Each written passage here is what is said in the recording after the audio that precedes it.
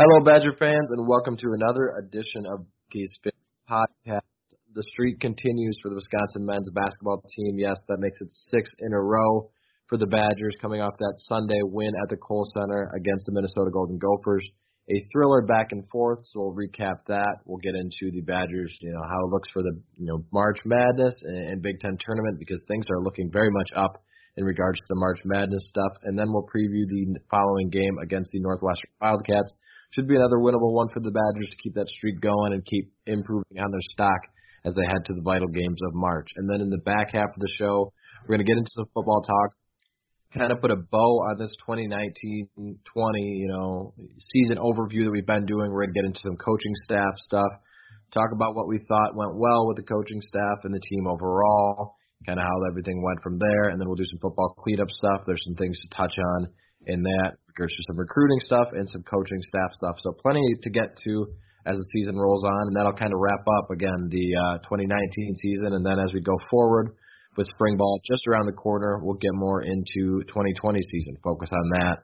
The past is in the past, so we'll kind of put a bow and a wrap on that and get into next season, because it's going to be here before we know it. But first, Matt, how you doing tonight?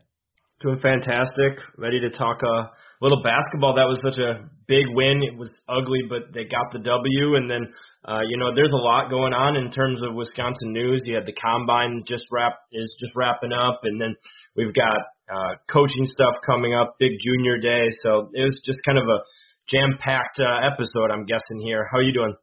I'm good. Yeah, plenty to talk about. It seems like the football news never really slows down, and the basketball news keeps going and rolling on, and thankfully it's positive news with this last 6-game winning streak. So plenty to get to, but we'll start with the basketball stuff. The revenge tour is complete. The Badgers had 3 losses against Purdue, Rutgers, and Minnesota away from home. They came back and with their home battles against those 3, brought home a W. This game on Sunday afternoon was back and forth throughout pretty much the whole thing. Came down to the last minute. Guys hitting clutch shots in that final minute to go back and forth. Really just a great game. A lot of fun to watch. 2 rivals. You could feel the energy of the Kohl Center a little bit more. So just an overall game that was really entertaining for both fan bases. And thankfully the Badgers were able to come away with a huge home victory. So Matt, what did you make of the Badgers early on in that game? It was a little slow to start. Both teams were kind of feeling things out, not shooting the best, but the early portions of that game, what did you make of that and how that rolled on? Yeah, no, I mean, the Badgers definitely came out a little flat. That was a tough start. Minnesota kind of punched them in the mouth. And Minnesota at times was able to do what they wanted on the offensive end with Daniel Oturu, who's a very, very talented player. I mean, he's an NBA body. Like, he's a guy who's going to have an opportunity in the league. And then you saw Marcus Carr also kind of going off on their 2-man game. They did a really good job off the screen and roll, and so Wisconsin struggled on the defensive end with that most of the night. But Wisconsin was just gritty and were able to do just enough to get the win. It never kind of was one of those where you felt always comfortable at any time. I know they at one point got out to a 12-point lead, and that quickly switched when Minnesota was able to go on a 12-0 run of their own. So the Badgers just kind of gutted it out. They shot decent from 3-point in the second half, and that was a big reason for them ending up pulling out that W, while Minnesota really struggled from the free throw line.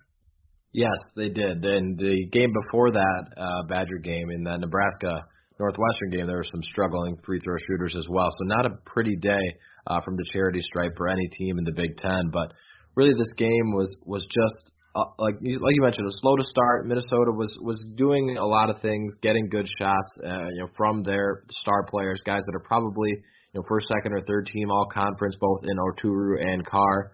Excellent players that were able to come out and get theirs. But the Badgers just did enough, especially the first half, to hang around. Shots weren't falling as consistently as they have been in the previous 5 wins for the Badgers. But they did enough, and to go into half up 3, I think, was pretty telling of the game, that it was ugly back and forth at times, but the Badgers were able to knock down enough shots, make enough defensive stops to hang around in there, get a lead at the halftime. And then the second half, things just kind of flipped. Shots started to fall.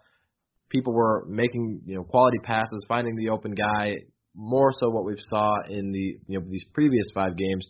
And you talked about it already. The 12-0 run, it seemed like the Badgers were kind of starting to put it away, separate themselves, and then Minnesota quickly clambered back with that run to tie the game. And then from there, it was just kind of back and forth the rest of the way. Yeah, it was seesawing back and forth, like you said, just going. But I thought really Wisconsin played nicely down the stretch.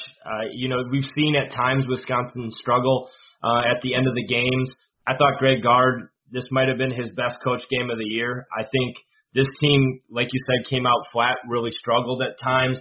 The shots weren't falling. This wasn't their night, but at the same time, he coached them and helped them put it into place where they could get a win. He had a couple good timeouts later in the game that really helped change the momentum.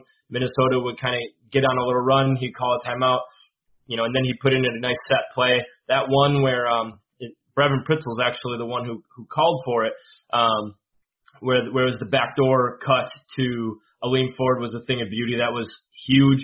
That really ignited the crowd, got everybody back into it, and it was just such a huge play that they needed. And then to later on, that scramble drill that Brad Davison created and led to the Brevin Pritzel three-pointer. Those 2 plays were just so monumental in that game. After you could just see every time there, Minnesota was able to go down and just get a shot in the lane. They were just able to get in there, and they were making their hay down there. But Wisconsin was able to hit some clutch shots. Brevin Pritzel with a really nice game.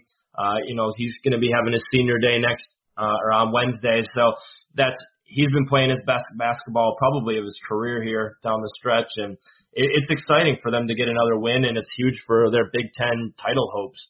Yeah, absolutely. It's ginormous with Michigan State's win at Maryland this past weekend as well. Things get even more tightly. You could see a five-way tie at the top of the Big Ten with the way things could shake out. So lots of stuff still to be decided in the Big Ten Conference, but I love that you brought up that Greg Gard's one of his better coach game, because I completely agree with you. I thought he was excellent in the timeouts, very timely, managed his team well. I think he read his guys' emotions and saying, we maybe not are going to play our best game today, so I've got to up my game as a coach, get these guys in the right situations to find open shots, to knock things down, because the last 5 games, now granted, Greg Gard has been coaching great, this last stretch here, but these last 5 games, things have kind of just clicked for this team. Not saying that it's been easy by any means, but the shots have fallen. They've moved the ball well. Everything looked crisp in the other 5 wins. Versus this one, it was a little bit more of a struggle, but I think Greg Gard noticed that, saw that, and put his guys in a position to succeed when maybe they didn't have their A game, maybe they had their B game, but with a quality coach that knows that and can recognize that and get you in the right situation, that can make all the difference. And I think in a big way that helped on Sunday afternoon. Yeah, and I think another big reason was the crowd. You had mentioned it early on that the Kohl Center was rocking. It was completely full. There was very few open seats throughout the game, and it was loud. The student section was really into it. There was still times where it was definitely quiet when Minnesota went on their big run, and that happens in any basketball arena, but it was really something that the players really fed off of that crowd and were involved with the game more than we've seen late. I know the crowd is taking its heat on Twitter for kind of some of what we've seen, especially the student section. They've gotten a pretty bad rep, but we saw it in full force.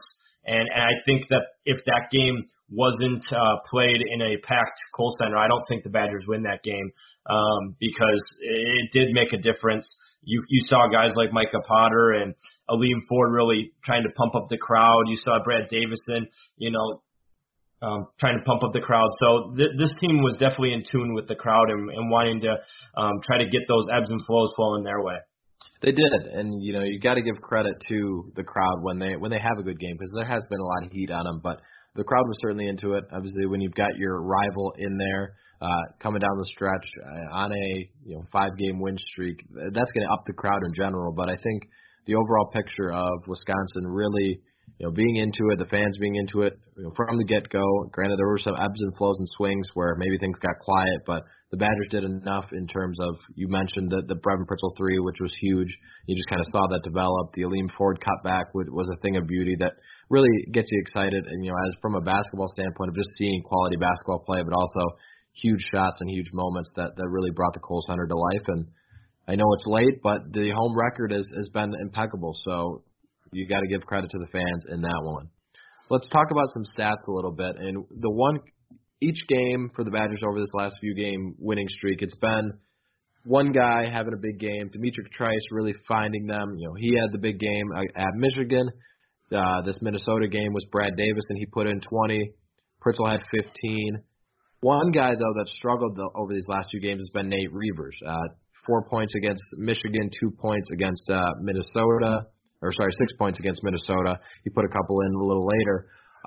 What's kind of been going on with him? I know other guys have been playing well, so maybe it hasn't been noticed, but Reuvers has kind of been struggling, and if he gets his game back, that just brings another weapon. But what have you seen from Nate Reuvers over these last few game stretches? I think it's really been just foul troubles. He's been really battling fouls here these past few games. It's pretty telling. He's usually a guy who's averaging closer to 30 plus minutes a game, and he only played in 20 in this game. And really, while they won't show up in the stat sheet, he had such a big defensive stop there on Daniel Oturu late in the game. Reuvers is never going to go down as one of the biggest or strongest players in the Big Ten at that forward center type position, but he really held his own, went back down. He really just held strong like a tree trunk and wouldn't let Oturu push him around. And Oturu is a specimen. The dude was throwing his weight around most of the game and able to dictate that. So Reuvers just held his own, arms straight up, and got the block, and then Pritzel grabbing that board. It was one of those things where that is just indicative of team basketball and what this team has really bought into and played well together with is, Greg Gard and these players talk about just the cohesion that they've built. And you can have a guy like Reuvers take a back seat in a few games, even though he's your leading scorer, and you've got other guys who pick up the slack.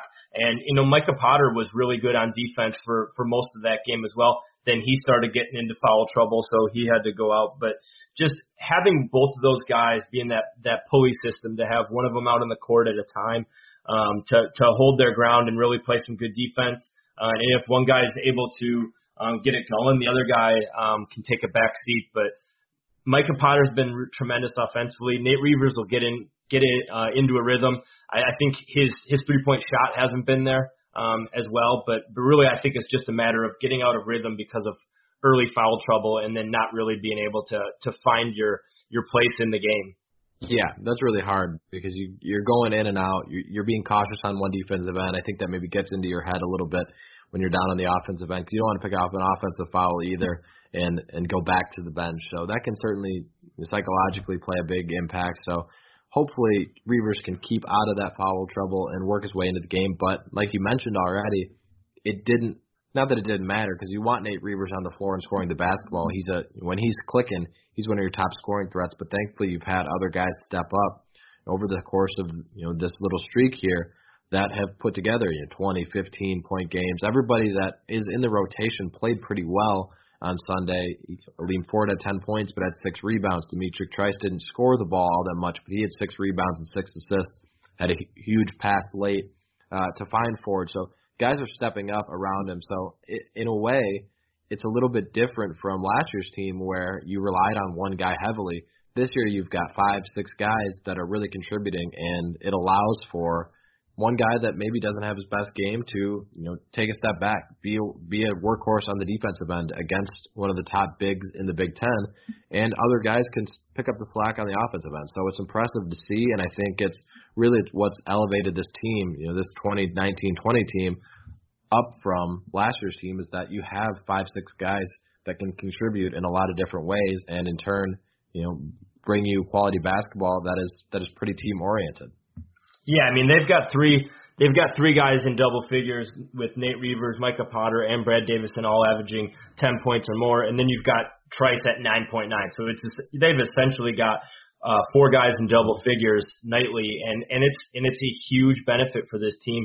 It's what they envisioned coming into the year, what they really wanted to strive for, and then you've got guys like Brevin Pritzel and Aleem Ford who are each averaging over 8 points a game as well. So they're getting it from a lot of different places. Any given night, one of these dudes can pop off, and that's what you need when you get into a tournament where you might not have your shot. You might not have your shot this night, but you know the guy next to you is going to be able to, and that you can turn to one another and make those plays.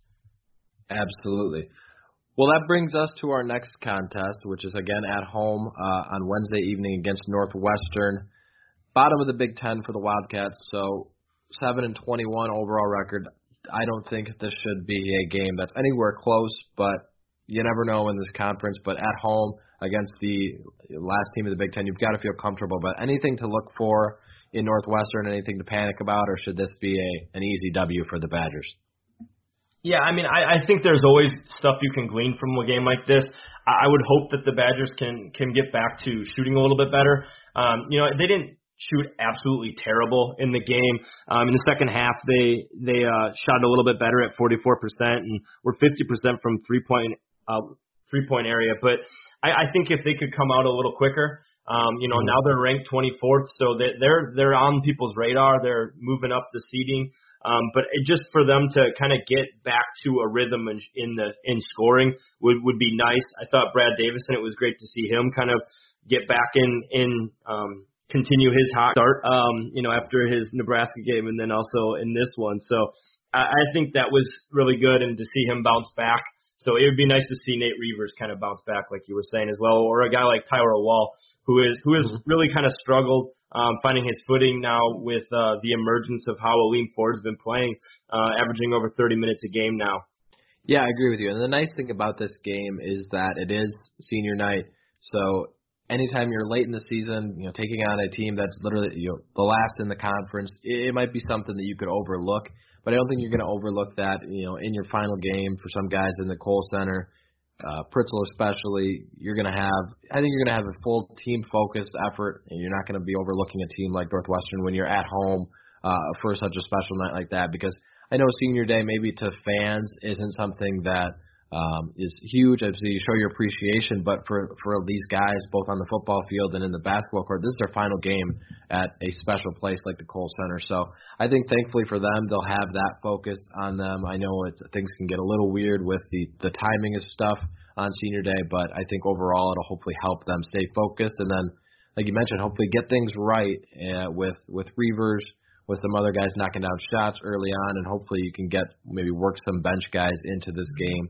Since you're taking on such an opponent that's probably packed it in and ready to be done for the season, but at the same time, Northwestern can come out and play spoiler, and then that'll focus you and turn you into another big contest on Saturday afternoon against Indiana. So plenty to look for over these next two games as the Badgers try and continue to climb up the rankings that they're back into at number 24, and then the seeding, which I wanted to ask you about. Earlier this morning, I wrote a bracketology report. I'm going to write one of those after every game here on out. But as soon as I wrote it, the Badgers were a 5 seed, which is huge, up from an 8 seed last week. So big jump up to a 5-12 projected take on Yale.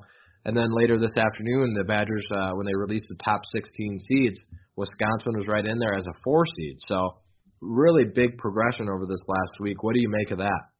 I mean, I think it's great. I think it really would help a team like Wisconsin, who we've seen this team struggle at times this year against teams that are pretty good. And so if you end up having to take on a team that you're unfamiliar with, they didn't have a tremendous out-of-conference record. They struggle with some mid-major teams. It's going to be a lot better placement if you're a 4 seed or a 5 seed. We're anywhere in that range compared to, hey, we're a 7, 8, 9, where you're going to be having to take on a team who's similarly talented and then have to go up against one of the behemoths atop the seeding. So I think it's really huge. I think it's pretty funny that Lenardi keeps trying to mess with you and you're writing your article, but it's nice to see Wisconsin starting to get recognized. and kind of catapulting up here. The 6-game winning streak is a big reason why. Yeah, it is. And I think you would more than, with this team where it was 2.5 months ago to be a 4 or 5 seed, I think you'd take that all day. I don't know if you can really complain about any matchups if you're a 4 and 5. Anything you can do to literally 5 days ago be on the 7 line and have to take on a 2 seed right away if you win a game versus taking on a 5 seed if you win that game. Granted, the projection says the Oregon Ducks, which I do not want to do that again. It seems like every year this basketball team is taking on Oregon, and this football team is all too familiar with them. So, but a 4 seed or even a 5, I think a 5 is probably where they'll end up falling. But if you could get up to that 4 line, it would be huge. And the matchups play out so much better over that game because you're not getting a Baylor or a Kansas in the round of 32. So it's really exciting and kind of surprising, but at the same time, the way they've played over this last month and a half, not really. So. Yeah, I mean, if you look back to kind of how this team started at the beginning of the year and you look at their non-conference, kind of like what I was alluding to, where they started off, losing their very first game in overtime, but then having that streak of 3 straight losses against Richmond, New Mexico, and NC State, it's really nice to see how this team responded from all the adversity and to get where they are now to put themselves in a position where, hey, you could potentially make a deeper run in the NCAA tournament if you're everything falls nicely for you in terms of matchups and you get hot shooting, that they can make a run. It's who knows how things would have gone if other variables wouldn't have gone into effect with Kobe King leaving and Helland, his racial statement. I mean, it's just this team has been through a lot, and it's really kudos to the staff, kudos to the players for sticking together and being where they are now. Most definitely, and there's still a long ways to go in this schedule. Only 2 games left for the Badgers and most of the other Big Ten teams, but still plenty to get to, and this conference could shake out in a lot of different ways. Maryland, who's the top of the conference, has a tough run against Rutgers tomorrow night or tonight, depending on when you're listening to this. And then they've got Michigan at home the following Sunday. So plenty of things to shake out in this conference. Anybody can kind of make a run at it this one, and the Badgers still have a favorable schedule in their hand as they go into the Big Ten tournament. So can't wait to watch it. Can't wait to see how it finishes out. Anything else you want to touch on basketball-wise? Other we'll get into some ads, and then we'll talk some football. No, I'm ready to talk some football. All right, guys. After the break, we're going to kick it over to a couple quick ads, and then we'll get into some football stuff. We're going to go over, like I said in the beginning, our coaching overview. So we'll get into what we thought of the staff for this 2019 season, what we look forward to next season, and then that'll put a wrap on our overview. And then as we get forward with the football stuff, we'll focus on next season. So a lot of exciting stuff. We're going to kick it to a couple quick ads, so stay tuned. All right, it's time to talk some football. Like I said, we're going to put our finishing touches on this 2019 season and then turn our pages to the 2020 season because spring football is right around the corner, and we're going to focus more on what we're excited to see with that as the season progresses, as we get ever closer. But this 2019 season was another exciting one, a 10-win season for the Badgers, 10-4. I think the 4 losses all sting a little bit for every Badger fan. Anytime you lose in college football, it hurts. But these 4 losses definitely took a toll on Badger fans across the country, 2 to Ohio State, and then, of course, that brutal Illinois upset, and then, of course, the Rose Bowl, another tough Rose Bowl loss for the Badgers. So overall, a 10-win season, great. Kind of what we expected for the Badgers. I think both of us had Wisconsin going to the Big Ten title game, hoping. I think Rose Bowl was kind of in the back of our minds, or our New Year's Six Bowl was in our minds. So expectation-wise, I think they met what we were looking for, but a little, some to be desired. You want to maybe beat, Ohio State. I know they're a pretty great program, but you can't lose to Illinois. And then you want to win those Rose Bowls. You don't want to lose those by a point. So, Matt, overall, what did you think of the coaching staff from this season? Anything in particular stand out to you in terms of the staff overall? I thought they did a really good job with developing some of the talent. You see a guy like Jack Cohn, who really at times was floundering a season before, where he was kind of thrown into action, and you saw him just fumbling the ball, struggling with turnovers, not really being able to push the ball downfield. I think John Budmeyer and Joe Rudolph put him in a really nice position to succeed, helped him along. You saw really a greater understanding of the offense, a pushing of his poise furthered. So I thought those two really did a nice job on the offense. And then I thought Enoke Brecktefield did a really good job with the defensive line to take a guy fresh out of, high school football in the state of Wisconsin, which is improving. I think it's fairly underrated, but at the same time, to take a kid from Wisconsin State football as a true freshman and plug and play him at the nose tackle position for large chunks of the season with Bryson Williams hurt, I think was really telling about what he can do. And you also saw the development of Matt Henningsen, who similar to Cone, just kind of didn't seem like he fit all the time and wasn't quite ready to be out there. But then you saw him make some splash plays this year. So I think just those three really jumped out to me as making a huge impact was Budmeyer and Rudolph with the development of Cone, and then Enoke Brecktefield for what he did along that defensive line to not only bring in some fresh bodies, guys who are be starting to restock that pipeline, but then to also get some of these guys in a position to expedite their development. I thought Keanu Benton played exceptional this year for, an 18, 19-year-old out there and really holding his own. Yeah, I totally agree with you. I think the development of those positions were crucial because the year before, that quarterback position, granted Jack Cone was thrown into a lot of unfavorable positions, kind of thrown back and forth. That's hard to get a rhythm in that regard. And then the defensive line was really brutal the season before with production. I think it really hurt the linebacking core as their sacks kind of fell off. So those were two positions that coming into this past season that everyone was looking for, and I think they addressed those. They got better, and now it's about this next season taking another jump up, and it's going to be important at both of those positions as well. But I think defensive line, especially, that's a strength. This team coming up this next season versus this past season, it was a little bit of a question mark. So it's kudos to the coaching staff. I don't think coaching staff, especially the assistants and coordinators and guys like that, get enough credit for what they do. Everyone looks to the head man. But similar to recruiting, those guys are the lifeblood of a program where if you don't have quality position coaches, guys that are willing to work with these guys one-on-one and after hours and put the time in and really care for these guys, it can hurt a program. So I think you really have to give kudos to those guys that probably don't, Badger fans probably don't know a lot of the assistants and names like that, but they make a huge impact on a team as they, try and develop. And I think the Badgers have done a great job with that under Paul Chryst, regime, but also before that. They've done a great job of developing players for the last decade plus. Yeah, I mean, another guy I wanted to pinpoint, and he's not an X's and O's guy, but Ross Kalaji, just what he's done in the strength program throughout fall camp. You heard guys talking about that it was really, they put an emphasis all spring and over the summer to put in extra work to get stronger in the trenches so that they could help along the defensive line, the offensive line, and the linebackers specifically were called out.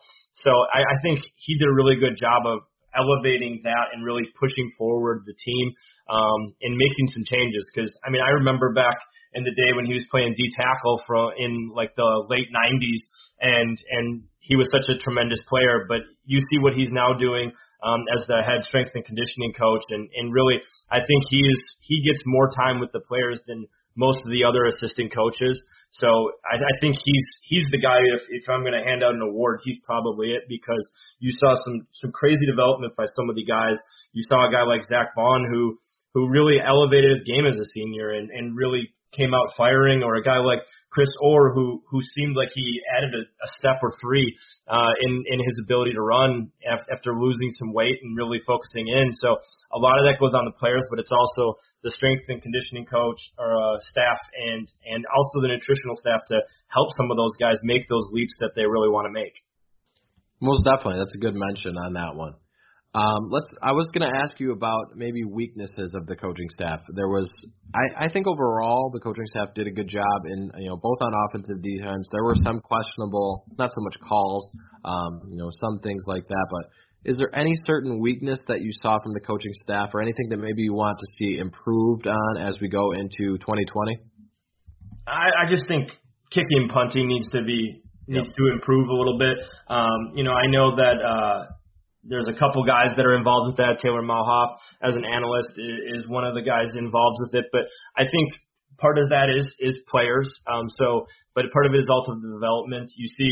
You saw some of the punters. I mean, they've really struggled at that position these past few seasons, and I'm just wanting to see some development there. I know Chris Herring is a special teams coach, but I thought actually the return game for kickoff return really took a nice leap. They did a good job with that, and I know he's really good at recruiting in state.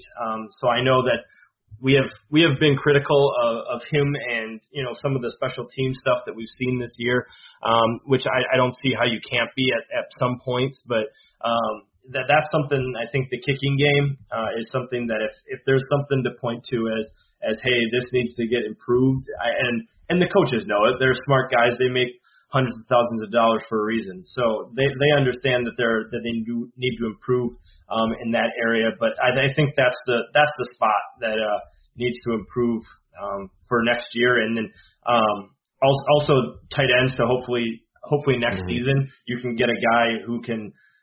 Another couple guys who can help and rotate in with Jake Ferguson. I thought Cormac Sampson did well, but hopefully one of those youngsters can make a nice jump to give themselves a chance in the 2D. Yeah, and position coaches will help that as well, development of the coaching staff and getting more comfortable as these guys get reps. That's why spring football is so important as you work towards the fall camp and then, of course, the 2020 season. You need position players like that, especially at that tight end spot when Wisconsin likes to work in 2-3 guys in that position in the run game especially. So that's one to watch out for sure. I think one thing that I not necessarily would criticize about the coaching staff, but sometimes on the offensive side, I think sometimes the staff would be pretty aggressive when you talk about things like going for it on fourth down. College football going for it on fourth down was up overall, which made scoring go up, and I think the Badgers adapted to that and went for it on fourth down pretty aggressively. But there were still some times where I think the coaching staff played a little conservative, and I know that's a constant battle between analytics of saying to go for it and push the ball and push the envelope, but at the same time you want to, with Wisconsin, you've got a strong defense. Sometimes the look is to punt it or play the field position game. So I would like to see maybe a little bit more aggression on that and consistently across the board, because there were some times where Paul Chryst came out and going for it on fourth down, I think to that Michigan game, crowd behind him went for it consistently, paid off. But there were sometimes in other games where they just seemed to kind of shell up. I don't know. What do you think about something like that? Yeah, I mean, I think you have every right to criticize that. I think there's times where they sometimes are over aggressive, and other times where it's like, okay, this is the quintessential time to go for it, and out comes the punting unit. So I agree with you in some aspects of that. I think it's just that confidence that comes with it really feeds a team. They can see, hey, you go for it on fourth down or you make an aggressive play call. It lets your offense know, hey, we believe you're going to make this play. It also lets your defense know, hey, we believe that if you're put in this crappy situation, you're going to hold it together and we're not going to get hurt by it. So I think those are the type of moves that can really define a game. And a lot of times the Badgers push the right buttons, but I would agree with you that there is times, that I would like them to push the envelope a little bit more. Yeah, and it'll be interesting to see how that kind of changes, because this year you don't have Jonathan Taylor. He's a guy that if you need 2-3 yards on some of those conversions, that's the guy you feel pretty confident about turning and handing it to him. But it'll be interesting to see if they are less aggressive without that key chess piece, checkmate, we're going to go for it, we've got the best running back in America, or if they're going to play more conservative this next season when the defense maybe looks more advanced and the numbers, S&P, things like that coming into the season. This defense is projected to be pretty strong.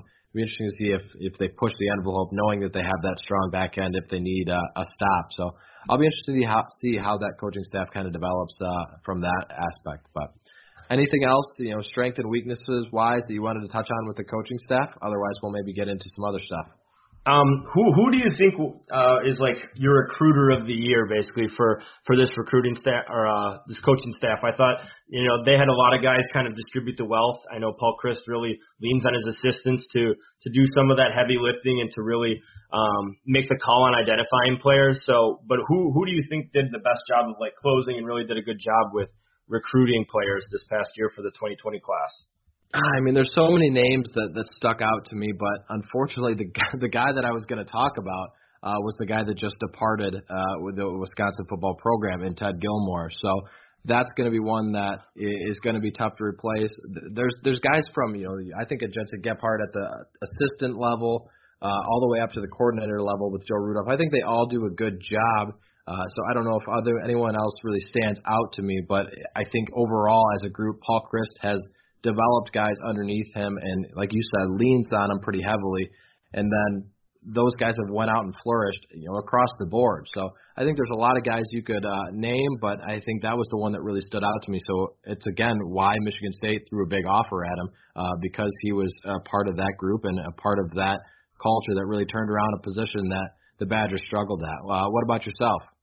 Yeah, I mean, I think there's a lot of good names that you could easily pick. I thought Bob Bostad did a really nice job. He not only recruits the inside linebacker position, but he kind of is able to hit the Midwest really hard. Getting a guy like Jordan Turner, for example, that was a pretty highly contested one. But then another guy is Bobby April. I think anytime you can go out and get a guy like Nick Herbig or go out and get Caden Johnson, Cole Dakovich, Malik Reed, some of these guys, those two were really involved with Aaron Witt. It's telling for what this team can do and what those guys can do.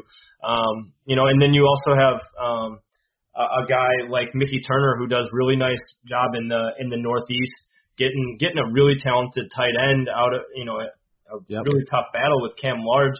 I mean, he really only had one or two guys, but for him to bring in Cam Large, that's almost your carrot on top of the cake. I mean, it was such a big win to get him. So I think I would have to go with Bob Bostad and Bobby April, but I think there's a lot of different candidates, like you said, that could take home that award.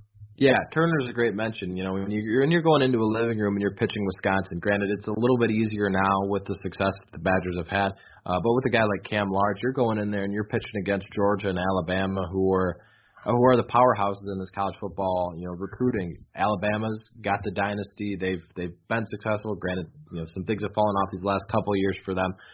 But most of that slack has been picked up by their rival in Georgia, and they've picked off some guys from Bama. So to go in there and compete with guys like that at a position that Wisconsin has had some success with in tight ends, but also there hasn't been any huge names in these last few years. So I was impressed with that because you can go into a living room and recruit offensive linemen and running backs all day with the best of them, but tight end's a little bit harder of a position to beat out programs like that. So you've got to tip your cap to a lot of these guys, and I think that overall, having guys that you can name 5-6 names in this assistant group that step up and are huge contributors, that makes or breaks a program, like we said earlier. Yeah, for sure. And, I mean, you can see that these guys are really hitting it in 2021 as well with the Junior Day. Do you want to touch on that a little bit? Yeah, this past weekend, Wisconsin had a lot of guys in the program, into workout, into do a little on-campus stuff. Again, recruiting, everybody who listens to this podcast knows how important recruiting is in that. Some new offers, everything like that. So Junior Day, kind of get the guys on campus. Some offers went out, but who did you maybe see from that you were kind of impressed with in that Saturday afternoon group? Yeah, I mean, anytime you can get a big collection like they have, Wisconsin has routinely done smaller junior days where it's just a couple guys that come in. This is one of the bigger ones that I can remember, both with 2021 and 2022 kids. They had the two kids from Ohio that they offered, Rod Moore and Marcus Allen, which both are highly contested kids, but high 3 stars. And then Daryl Peterson, I think he's the guy that Wisconsin's in a really good spot for. He's really talented player. And TJ Bollers, I mean, if they can get him, that's really that front seven would be just getting so dirty if you're bringing in guys like TJ Bollers to add with, like we said, Herbig and Caden Johnson. And I think it's just really telling about how much this program is pushing recruiting we've always heard the narrative that Wisconsin is just very developmental, isn't necessarily going to get the high 4 stars, but you see guys like TJ Bowlers going ahead and tweeting out that Madison's just a different place and that he loves it and everything, and that's really good for your program. Obviously you've got to close that battle. You've got to go ahead and win those bigger battles for a guy like him or a guy like Robert Reagan out of California who also visited. But just to get that positive pub, get some of these guys together with a guy like Hunter Wohler who's already in the fold can only help you. And it's big for this program to continue to try to elevate what they're bringing in, because that's what it takes to win a national championship. There's a pretty strong delineation between the teams that can win it and who can't based off of recruiting, and it's the numbers don't lie, and so Wisconsin's been doing a better job of trying to close that gap. It's still there, but Wisconsin's trying to fight the fight and are bringing in some really talented players, and hopefully they can close on some of these guys. Yeah, and you see how important these last couple of recruiting classes. You think of the hashtags and Badger Boys, things like that. Yeah, getting these guys on campus and getting themselves familiar with one another and starting to make relationships can really be beneficial. And I think you've seen that these last couple of years. These recruiting classes are tight knit guys, and that starts with these junior days. Getting guys on campus, meeting each other, getting that awkward phase of getting to know each other out of the way is huge, because once you step on campus, that's one less thing you have to worry about. You can get familiar with each other, and then that allows the guys who are already hard commits. You mentioned Hunter Wohler, getting him in there to not necessarily be pitching the guys that are still thinking about it, but it's easy to buy into it when you already see and are talking to guys that are invested in that program. So these junior days are really important, and it's exciting to see what can come, from these days of getting these guys on campus and seeing Madison for what it was, because it was a beautiful weekend to be at Madison and get a feel for the culture this past Saturday. Yeah, I mean, it's definitely helpful when those guys are in town and they're seeing a packed Kohl Center for the Minnesota game, and how much that atmosphere was going on, because that's the fan base that they're hoping to play in front of for years to come. So it's definitely, I would think it would be a successful junior day. We didn't see or hear of any commits yet, but it's one of those things where you're still putting the inroads in for these guys to come back in the summer for an official visit. Wisconsin did really, really well with a really high hit rate last year when they had guys coming in the summer for official visits. So this is the type of things where you're really forging the relationships now, so that when it comes to these kids wanting to make a decision before their senior year, that they're willing to pull the trigger and want to become Badgers.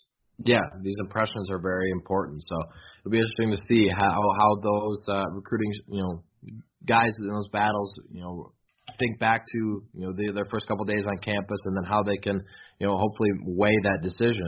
These days are extremely important. So anything else you want to touch on football wise? Otherwise we'll wrap up another episode. A couple more things. The combine, last time we had talked about Cephas, because he was the only one who had participated at that point. Zach Bond and Jonathan Taylor also down there in Indianapolis, and both did really well. I thought Jonathan Taylor probably cemented himself as the RB1 up there, and kind of showed out why he is such a highly sought after player and had so much success at Wisconsin. He was really impressive with that 4.39 and then a 4.41 in back-to-back, and he also did a really nice job in the 3-cone and then the shuttle. So he's the guy that made himself some money, I think, and silenced some of the doubters who have been present in his career. I know you had clapped back at some NFL recruit, Nick, who was talking about how Jonathan Taylor was slow, and he definitely shut that up pretty quick. Yeah, he silenced that immediately, and I was impressed. He ran faster than even I thought, and you and I. We've seen Jonathan Taylor for years. We've known he's fast, but 4.39 was even faster than I expected to. And then Zach Bond, I also think improved his stock in a big way. The last draft projection I looked at was from Bleacher Report. It had Jonathan Taylor going to the first round, I believe, to the Tennessee Titans, late first round. I don't know how that'll work with Derrick Henry there. But I think Jonathan Taylor cemented himself as an early first round or a first round pick, maybe early second round But not every team is willing to spend a high pick on running back, so it's kind of a position where you have to look for that balance. But running a 4.39 at 220 pounds, and throwing his agility out there as well. If Jonathan Taylor has a solid pro day in Madison, I think the sky's the limit for him as to where he can go. But he impressed everyone, and we just continue to be impressed by Jonathan Taylor. Yeah, especially because, like you said, he weighed 220 at Wisconsin, and he had an extra 10 pounds down there and was running at 229. So for him to do that is definitely impressive. And you look at his numbers compared to some of the guys next to him, he was the second heaviest running back after A.J. Dillon, and he had just a light years faster 40 than most of those guys, outside of really Swift and Akers, who are kind of in the upper 4.4s. Yeah, he was impressive. He continues to be impressive, and I think he's going to make a team that's looking for a running back very happy. And it looks like maybe the Tennessee Titans. I don't know. I don't know about that one with them wanting to bring back Derrick Henry, like I mentioned. But whoever Jonathan Taylor ends up with is going to be getting a great back that has speed, has size, does it all. So he's going to be only improving his stock as he goes forward because he's a well-spoken kid, but he's also a freak athlete. So things are looking even brighter for Jonathan Taylor after that combine down in Indianapolis. Yeah, and then did you also see John McNamara, really talented writer over at Badger Blitz? He had tweeted out about a potential wide receiver coach. He actually was with the Packers last year, Elvis Whitted, as a guy to kind of keep an eye on. Did you happen to see his tweet about that? And what do you think he would bring? Yes, I did. Elvis Whitted was formerly with the Packers, like you said, last year, and then before that was with Colorado State. I guess I don't really know much about him, but just given what the Packers had last year at the receiver position, is not necessarily concerning because Devontae Adams had a big year. Some other guys were underdeveloped, but I don't know if you can put that all on a position coach at the NFL level. But he's a guy that's worked with some talented receivers in the past and is familiar with the college level game. And I think the biggest thing for me is I want a guy that's been familiar with the college game because we talked about Ted Gilmore already, and in previous podcasts when he left, he's going to be a guy that needs to step in and pick up the slack. If it is indeed Elvis Whitted, like McNamara tweeted out, it's not so much going to be about the position X's and O's. It's going to be about can this guy go into living rooms and recruit the way Ted Gilmore did, because that's essentially how he got poached off to Michigan State was because of his abilities as a recruiter. So if this guy if Elvis Whitted can step in and do that, I'm all for it. Yeah, and he's got some ties to the West Coast, being that he coached at Colorado State for a long time and at UCLA, and he's from North Carolina. I think him and John Settle could really tag team that area as they're both from the Carolinas and really work on that hard. Wisconsin's actually gotten a couple guys out of Carolina here recently with Gio Paez and Devin Chandler out of last year's class. So maybe that's a place that they're trying to make some inroads at. He went to NC State, but I think anybody you can get who has a solid depth of experience, you can't just play in the NFL for a good amount of years. I think he played for like eight or 9 years in the league, and then go ahead and coach at across the country and in the NFL and not know something. So yeah, I would think he'd be a guy that possibly turn to and would be a really good option. Obviously John just said he was somebody to keep an eye on. So it's not set in stone, but he is looking for a job here. So, the timing would make a lot of sense because they're going to need somebody here within the next week before spring practices start on the 10th. Yeah, exactly. He's looking for a job. The Badgers are looking for a receiver coach. So while it may not be confirmed, it looks like that could be a viable option for both sides. And anyone with 10 years of experience in the NFL and then years on top of that coaching is going to have knowledge of the game and bring it to these kids. So if you can get the recruiting in line with that, it's a special hire, and I think that could be a successful matchup for the Badgers. All right, guys. Well, that wraps up another edition of Bucky's Fifth Podcast. A little longer than usual, but there was a lot to touch on in both the basketball side and the football side. So we'll be back with you guys later in the week. Make sure to rate, review, and subscribe. And as always, on Wisconsin.